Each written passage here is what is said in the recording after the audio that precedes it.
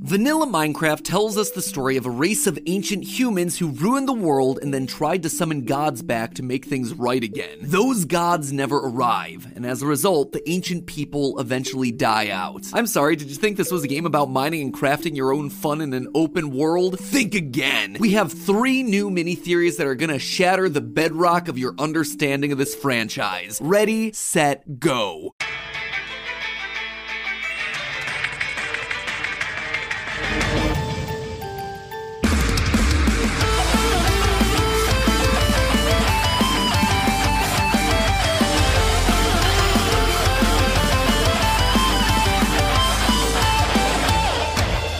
Hello Internet, welcome to Game Theory, where we embrace all miners and crafters, regardless of whether you diggy holes, brandish butter swords, consider yourself hunters, or simply hunger for some QSMP wall potatoes. Friends, after 7 whole months, it's time to hop back into the blocky lore of Minecraft. In case you didn't know, about a month ago, Mojang released Minecraft 1.20, the Trails and Tales update, an update that focuses specifically on Minecraft history. Currently, the team and I are hard at work excavating our way through that one, but in the meantime, I wanted to talk to you guys about Minecraft's other big release from this year, Minecraft Legends. This game, honestly, was fascinating. Not only was it a complete shift in gameplay, but the lore was just laid out smack dab in front of us. We are a Minecraft player, summoned by these godlike beings known as hosts, all to help save the world that they built from the invading piglins. It's pretty darn straightforward stuff, but while it certainly seems simple on the surface, what's fascinating about this game is that it's telling us the legends of the overworld, stories that villagers passed down from generation to generation about how they were one day saved by a mysterious hero. And that's exciting because it means we're finally getting a look into the history of the Minecraft world. No longer are we just piecing together the ruins of what's left behind, we are there in person in the time that it happened, walking around the ancient overworld. Now, admittedly, I know that Mojang's been shifty when it comes to confirming the game's canonicity. And if people are asking,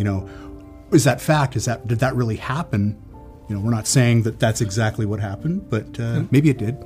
Do you think it did? But legends are stories based on some level of history and reality, as opposed to myths, which are entirely fictional. Which means that even if there's just a tiny grain of truth within this game, it shows that we've been on the right track for the past 4 years. So today, I'm gonna run you through a collection of 3 mini-theories that I found while playing through this thing. Some that confirm suspicions that we've had in the past, and others that open up a whole host of new questions. So grab your legendary loot, my friends. We've got ourselves an overworld to save. Or should I say destroy, considering theory number 1, ancient builders caused the downfall of the overworld. The characters that we play as in Minecraft Legends are undoubtedly the first of the ancient builder civilization that we've spent the better part of 4 years theorizing about. We see them at the start of the game mining away, having built a settlement until they're summoned away by the hosts to save the overworld. Of course, we do what the game tells us to do and drive back the piglin threat, but then we never really head home. The hosts don't send us back to where we came from to continue our old life. We're not needed here anymore, and that's a good thing. It is time for a new adventure for us. There are endless worlds out there, waiting to be explored. Change blows in the wind, friend. Where will it take you? Good luck.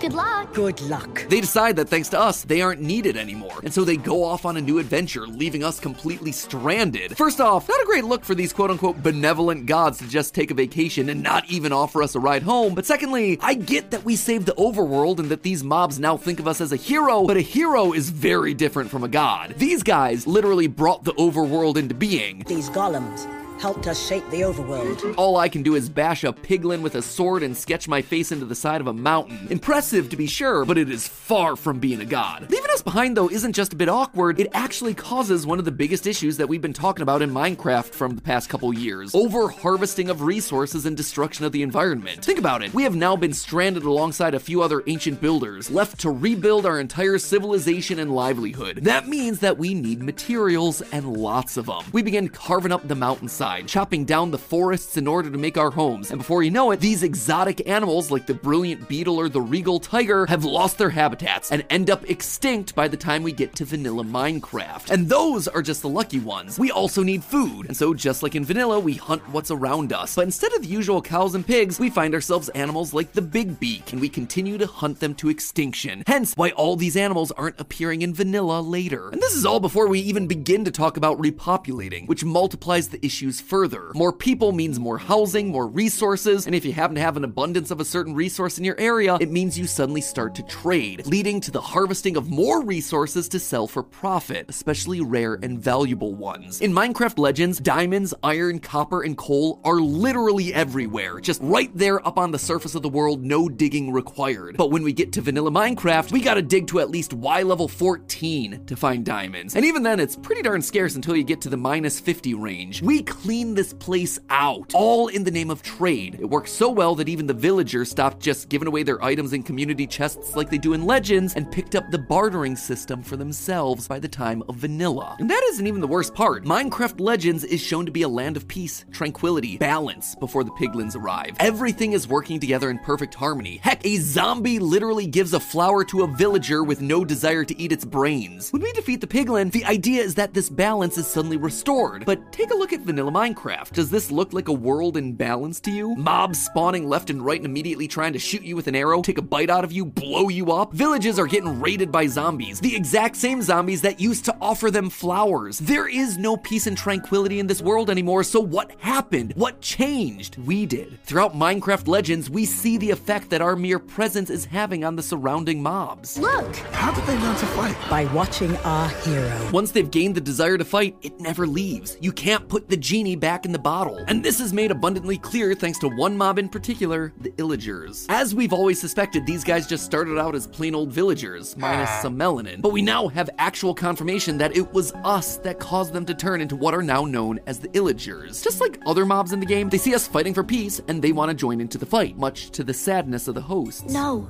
Others already fight to defend this world. You don't have to. We cannot stop this. We must respect their choice. The hosts then craft for them their very first axes, so they can fight right alongside us. But when we save the day and the fighting stops, the Illagers don't seem completely at peace. Their lust for violence remains.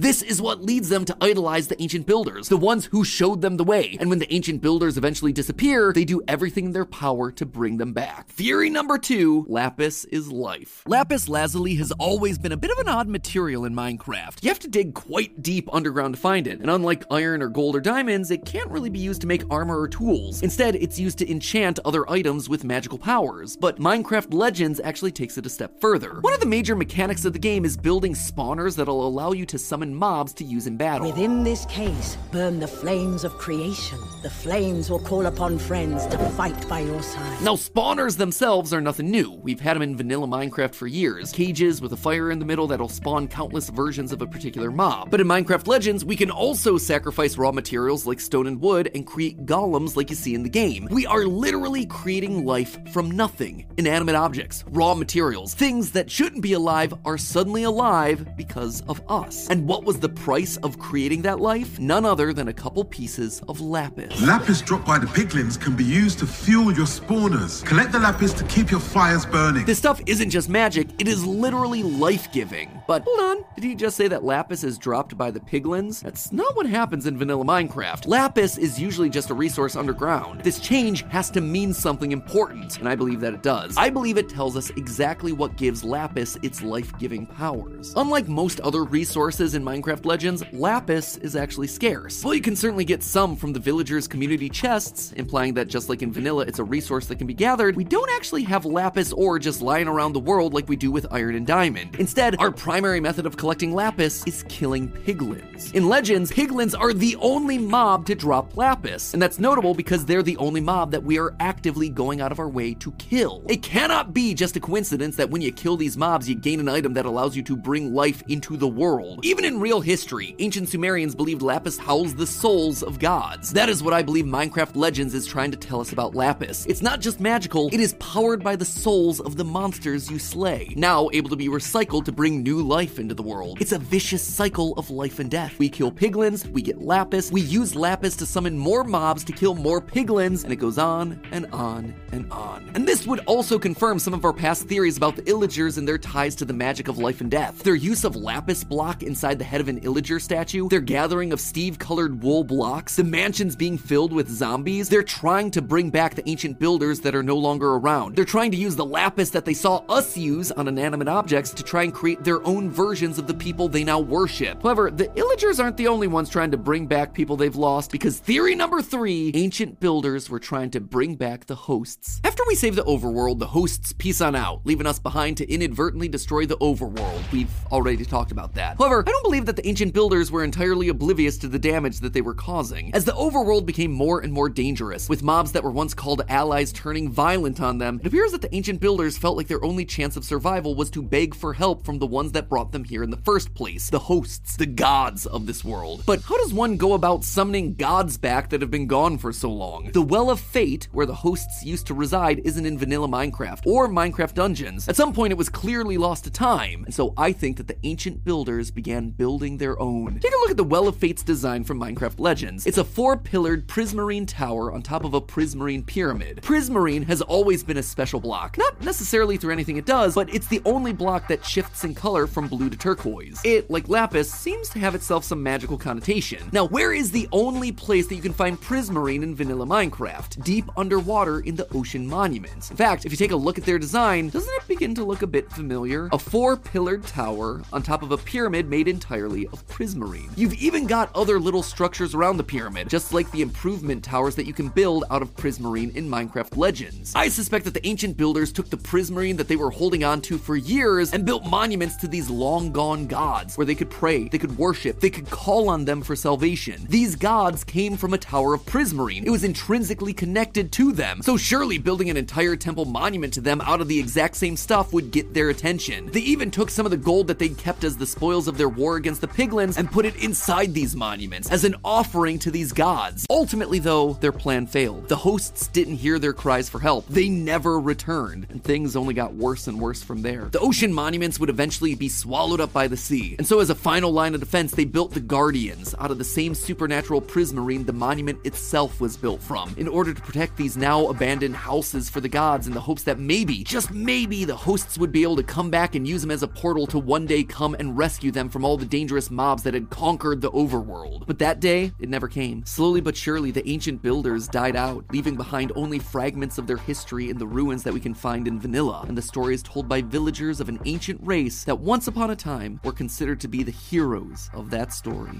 But hey, that's just a theory. 3 game theories. Thanks for watching.